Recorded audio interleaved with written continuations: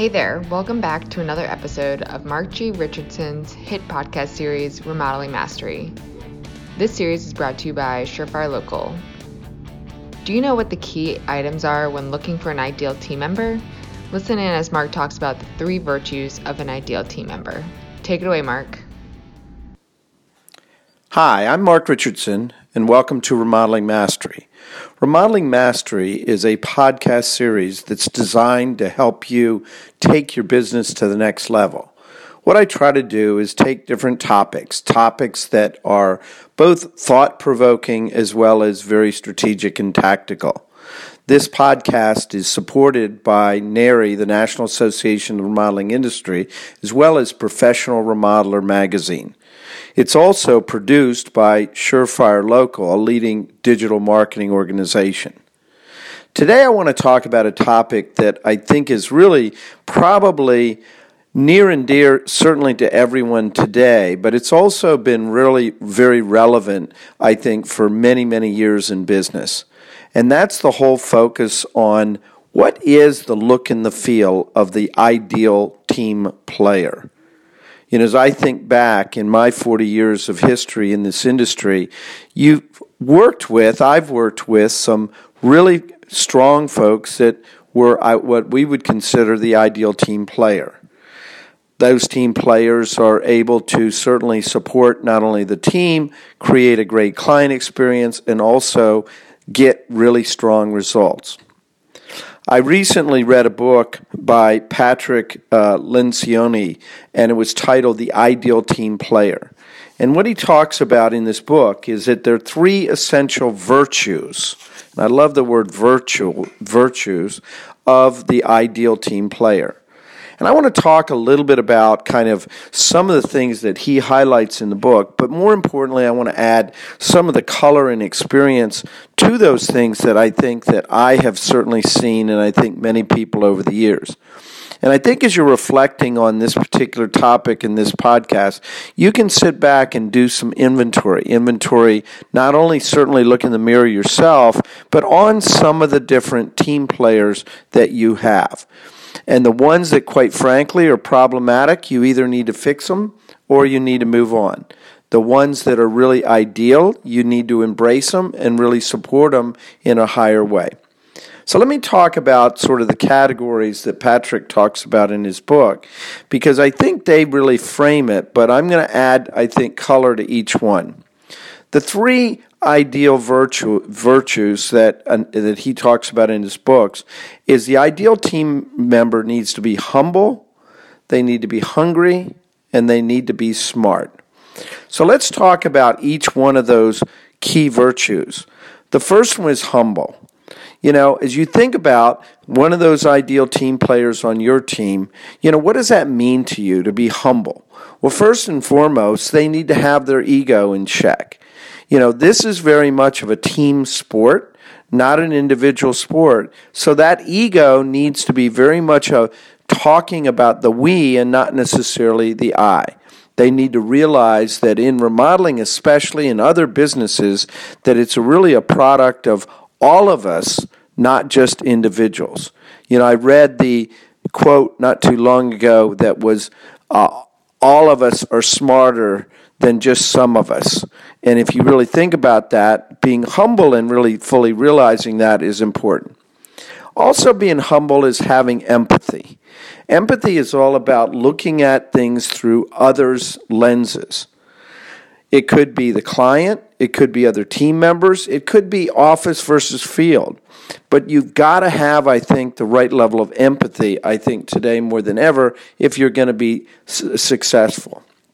Humble also includes, I think, being kind of a good listener and synergistic kind of thinker. You know, synergies, I think, in terms of 1 + 1 = 3, is really a belief as much as it is an activity and action. Humble is also about being honest, you know, and realizing that someone else is going to make mistakes, you're going to make mistakes, and when we make them, be kind of brutally honest and communicate that. It's also about giving.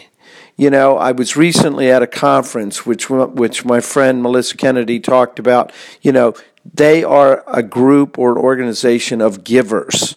That really hit a chord for me, because if you have more givers on your team rather than takers, I think it's consistent with that dimension of being humble. It's also about being caring, certainly, for others' feelings and not just yourself. But as I said earlier, today more than ever, it is a team sport, not an individual sport. And team sports are different than individual sports. As I'm doing some talks and speaking about this, think about the difference between team tennis or doubles tennis versus singles. It involves different skills and different dynamics, and you have to have the dance step in sync if you want to have a winning team.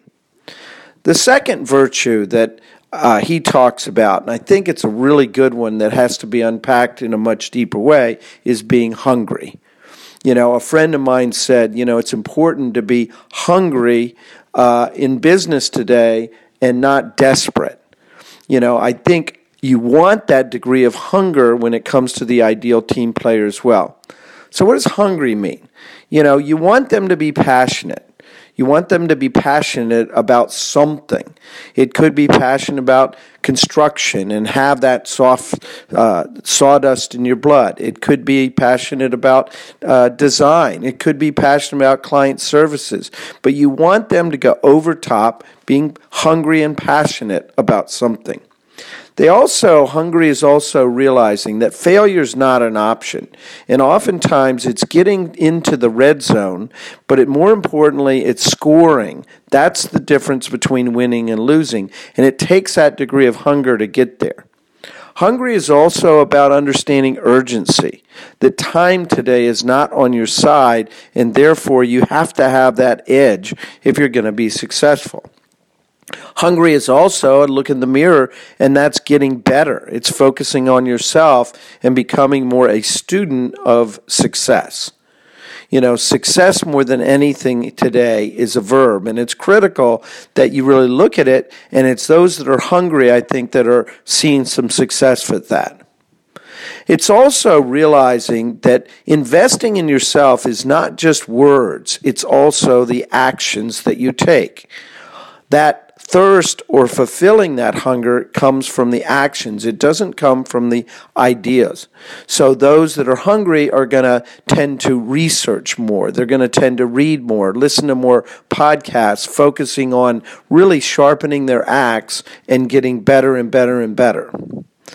The third element that he talks about as a virtue is being smart. Well, needless to say, I think that smart comes in a lot of different fashions and forms. You have the academic or book smart, and then you also have certainly that street smart. But at the end of the day, I think if you just focus on, is this person really smart, at whatever way that you want to define it. Oftentimes smart, I see out there when it comes to individuals, is that they get it. They get it. They understand it. And they might have to go a little bit deeper. It may take them a little bit longer to comprehend, but they really work very hard at getting it so that they can be able to communicate that to others. They're also, generally speaking, able to look at things from three different perspectives. Look at things in the short term, looking at things in the medium term, and looking at things in the long term. That's part of being smart. If you think about kind of the metaphor of driving, when you drive as a smart driver, you want to be able to see the environment around you, but also what's happening in the immediate car itself. You want to be able to watch the gauges, but you also want to be able to look out at the horizon of where you're heading. So it's very focused on being short-term in the immediate space, long-term, the immediate cars around you, but longer term in terms of that horizon looking much, much further out. Smart is also having a above average IQ. If you want to have, I think, good team members around you, it's important, I think, that they have a decent IQ. Smart is also about being more of a process thinker, that they think in terms of process and the parts and the chess moves. Smart's also about having certain skills. It could be communication skills. It could be technical skills. It doesn't really matter, but those skills are really critical, I think, to express and be effective as a smart. Also, you want people to be more experts. A friend of mine who's actually helps folks be more successful, he says, I really want to create people that are authorities within their particular market and their particular expertise. A good judge and jury when it comes to your team member, are they the authority? The really smart ones, I would say, are. There's an adage, I think, that really ties into smart, that really translates smart into more success. And that is, knowledge instills confidence, confidence creates enthusiasm, and enthusiasm sells. And you really think about that formula. It all starts with, if you're going to be successful, you've got to have the smarts, you've got to have the knowledge to begin with. And if you invest into that knowledge, then good things will happen. There's a lot of different adages out there. When I study, or I certainly look at, it's so critical. The first one is, people are your greatest assets. And when you're thinking about the team player, whether it's in sports or whether it's in business, it's those people that are the assets.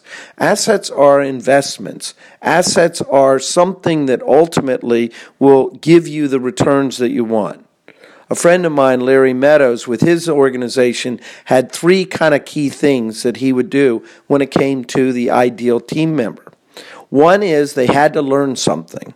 Whatever the knowledge or skill, whether related to sales or production, they had to learn it. Then they had to demonstrate and do it. And they were a big believer of inspecting what they expected. So they had to see if, in fact, the person could do it. And then taking it to the next level, they would require people to teach others. And that's where I think the level of mastery comes in, I think, when it comes to having the right kind of team members. I always asked myself 3 fundamental questions when it came to team members. The first was, can they do the job? The second was, will they do the job? And the third is, do they fit? So if you unpack those 3 questions, can they do the job? That was all about competency. That was all about skills. And it weaves into the virtues, I think, that Patrick talks about. Will they do the job was all about attitude. The attitude, the work ethic, what are they willing to do what it takes? And the third, which is equally important, is did they fit? I think the ideal team member really oftentimes is successful or a failure in terms of the fit.